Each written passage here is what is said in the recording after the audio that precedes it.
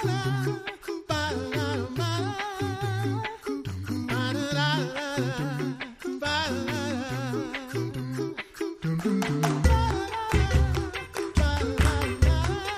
listening to The Coffee Hour. I'm Andy Bates. I'm Sarah Gulseth. Thanks to Concordia University, Wisconsin for supporting The Coffee Hour. Find out more about Concordia University, Wisconsin at cuw.edu. Live uncommon. Serving internationally, learning internationally. That's where we are headed today, and we are headed to Peru.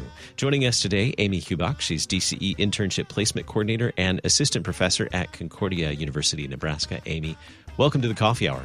Thank you very much. And also joining us today, Deaconess Caitlin Ramirez. She's a missionary serving the Lord in Peru. Deaconess Caitlin, thanks so much for joining us. Thanks for having us. It's a joy to be here.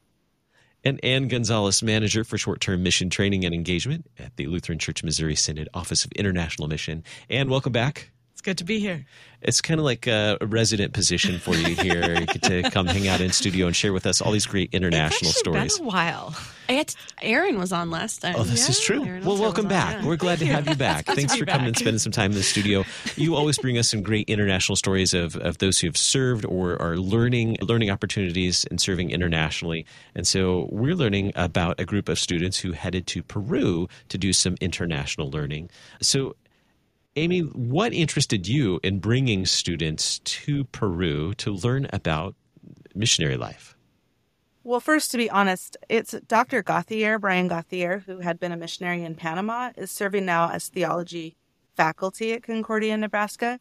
So he's the one that has set all of this up. And then I just really got to tag along and join in the joy of being in Lima and being part of the mission team. And his goal really in all of this is to have the students who are training to be church workers to go shadow the missionaries in a specific country and to show them what mission life is like and what it means to be a missionary on the ground. Had you traveled internationally for any type of mission work like this before? Yeah, I had taken my daughters to different places. I actually served with LCMS World Missions in Hong Kong with my daughter, Maya. And then I've taken a couple LWML teams with different organizations, most ministries throughout Latin America. What did you learn from all of that experience that was helpful for you as you were preparing to go yourself, but also preparing to take other students with you and to show them these experiences? One of the biggest things that's always a good reminder is the world is so much bigger than our own church body, than our own churches, than our own, what we picture in our own homes.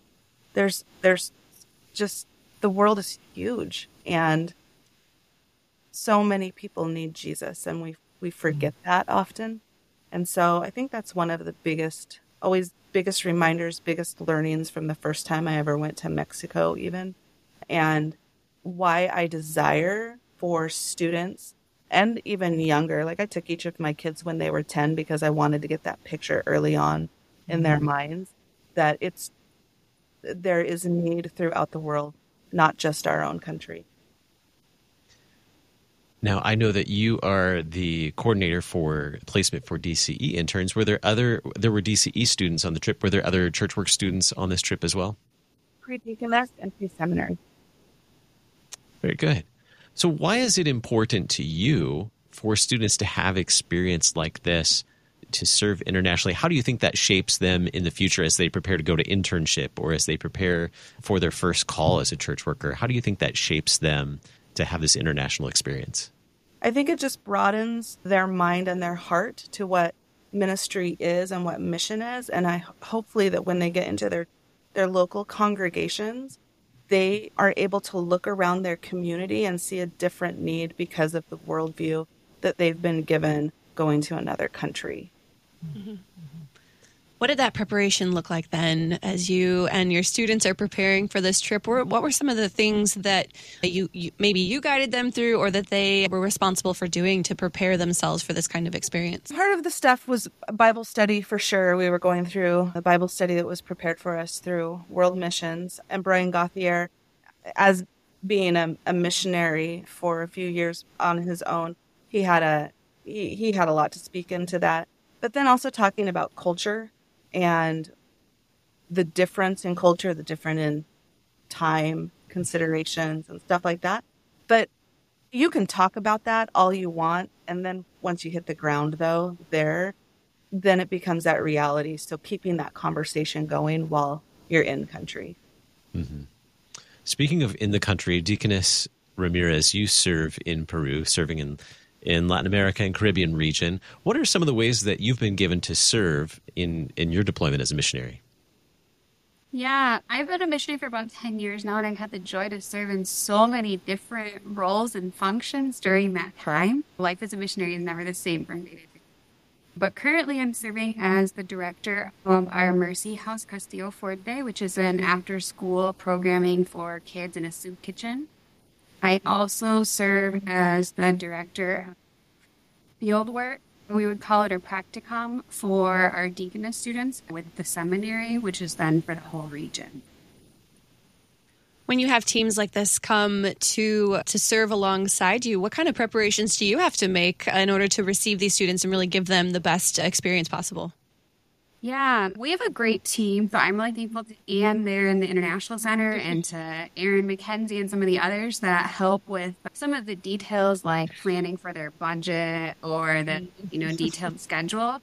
I think for me, I do some of kind of the big planning of like, what's the project going to be? How can we utilize them? How can we have interaction between the Americans from our home church in the U.S. that are coming, but then also interacting with our local Peruvians. So it's not just one side doing the project, but that they're really learning from each other and engaging in each other and getting to know each other.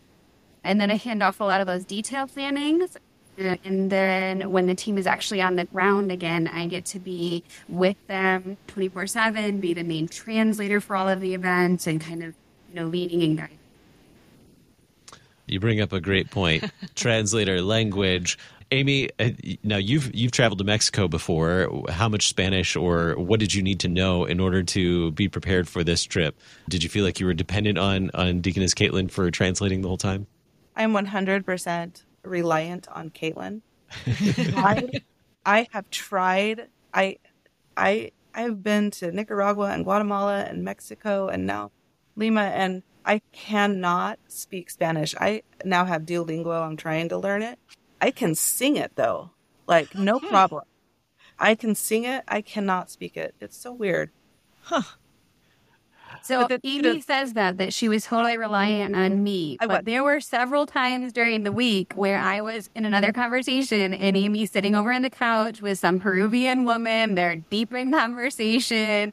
I don't know what it was, hand signals or, what Google they were Translate. doing. Google Translate maybe, but they were definitely communicating and having heart-to-heart conversation. What does that say about when you're given in an opportunity like this, given a situation like this, about making all efforts to communicate? And some things are just universal, right? Absolutely. God provide. And improvising as well. Caitlin, what are the things that you really wanted students to learn about the work that you're given to do in Peru? What are the things that you really wanted them to experience about Castillo Fuerte and the other places that you're given to serve? How did you give them hands-on opportunities to learn? Yeah, we really tried to just involve them as much as we could, give them lots of opportunities to interact with the locals, with our church members.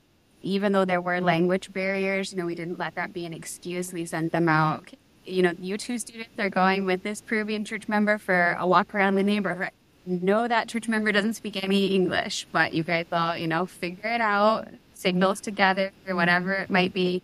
There's value in spending that time together and getting to know one another, even if some things are lost in translation. So I think we did a lot of that, of trying to spend time together and getting to know who our church is made up of. Since these were all church work students, we also then spent a lot of time with our Peruvian pastors and our current deaconess students so that they could get to know these church work students and be encouraged in that, see that together. I think the other thing that that for me as a deaconess, is to really highlight the mercy work of the church, how we're merciful and how that mercy, really is evangelistic, that it opens the door and speaks volumes to people in ways that sometimes we can't just with our words, but our actions too. So I think we highlighted that for the students as well. Amy, what did that look like on your end, bringing the students into the country, experiencing all these things that Deaconess Caitlin just explained? Honestly, I think that going into the homes of the deaconess students and doing those home visits with them and learning the stories of the people, I did not know, and there's no way our students would have known, how many Venezuelan refugees are in country, and those women are studying to be deaconesses, and specifically coming to Peru because there was a Lutheran church. But I think it was the learning of the stories that's so important, hearing where they came from and where they're going and why this was important, that was so eye-opening and heartfelt. Walking in that journey, or being allowed a glimpse into that life, was so, so important. You both have brought up a great point, home visits. And I remember as a DCE student learning about home visits early on in the DCE program. I want to talk more about that and what role home visits play in the life of a church worker and the ministry that we're given. We'll continue with that in just a moment right here on the Coffee Hour. I'm Andy Bates. I'm Sarah Gulseth.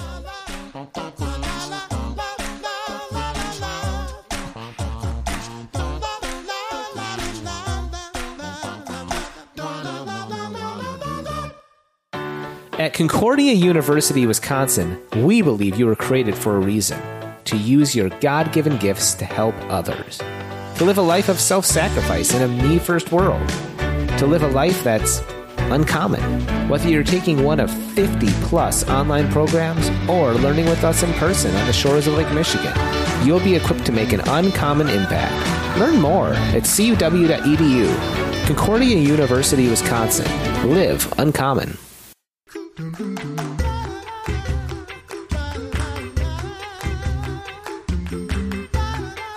Welcome back to the Coffee Hour. I'm Andy Bates. I'm Sarah Gulseth. Today we're talking with Amy Hubach, DCE Internship Placement Coordinator and Assistant Professor at Concordia University, Nebraska, and Deaconess Caitlin Ramirez, a missionary serving the Lord in Peru, and Ann Gonzalez, Manager for Short-Term Mission Training and Engagement for the Lutheran Church Missouri Synod Office of International Mission. Now, before we went to break, Amy and Caitlin, both you had mentioned home visits as being an important part of this experience for students, for Concordia University, Nebraska church work students visiting in Peru to learn more about the life of missionaries. And I remember way back in the dark ages when I was a DCE student a long time ago, I remember learning about home visits. And this was kind of a foreign thing to me, not having grown up with a DCE or really other than a pastor, but I didn't even attend church until I was in high school. So really hadn't really experienced a real home visit. So for me, experiencing that as a student was very valuable, and I saw a lot of what I learned in it. Amy, what do you want students to learn in a home visit? You mentioned, learning stories. How is a home visit an important part of church work student formation? So we still make our students who are going out on internship, they still have to do 20 home visits over the course of their internship year. There is just such value in getting into the home, seeing how people live, what that dynamic looks like, and again, beginning to learn that story. It just helps build relationships when you are able to go into the home. Students get very nervous about it. It's uncomfortable to begin to do, but students will say that was the best part of internship because they got to know youth and children and the adults on a totally different level.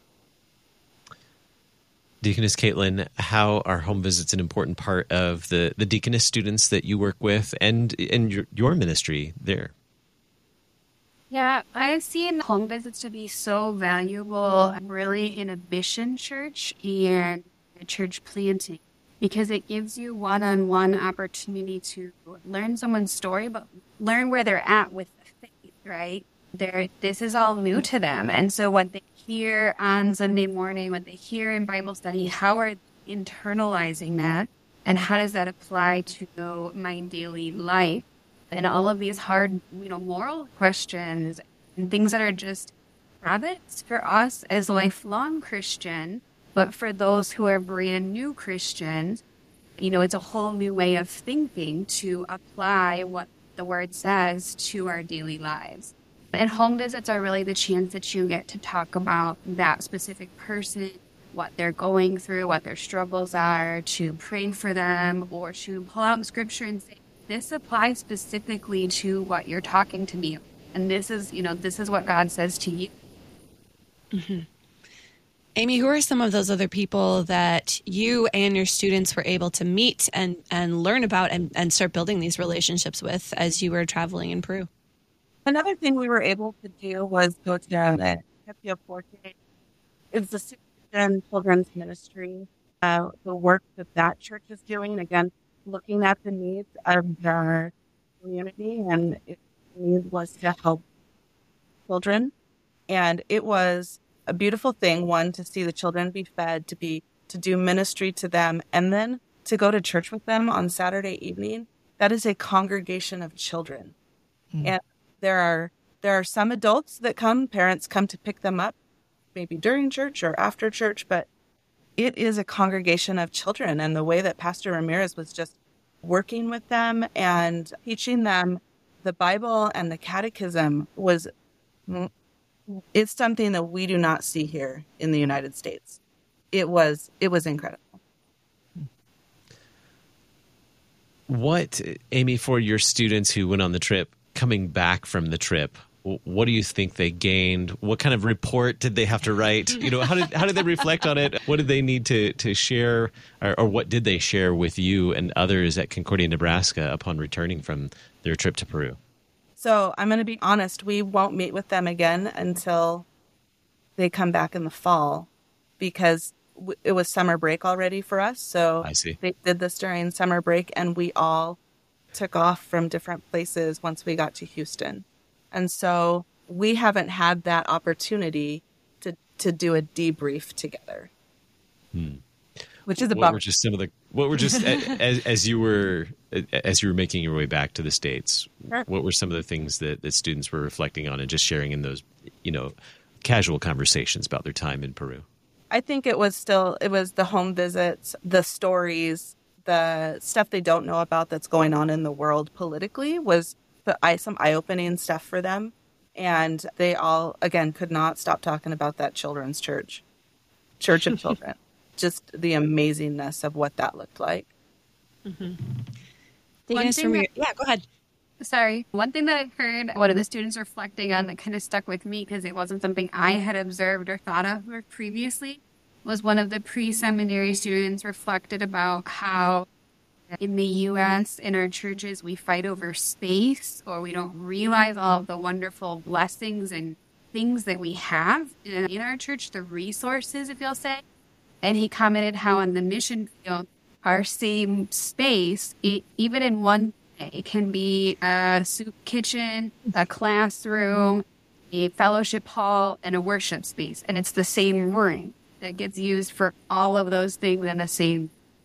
And just the flexibility that you have to have on the mission field in order to do church work. Mm-hmm. Yeah, I was actually just pulling up some of the evals from the team, and somebody mentioned just that they were able to see how little you need to have a healthy, active church. You need the people and the Word of God and the sacraments. Yep. Wow. There you go. Deaconess Ramirez, I was going to ask you what your reflections were on having these students, what you see as the importance of having students come and really experience this church work on the ground in the midst of the work that you're already doing there.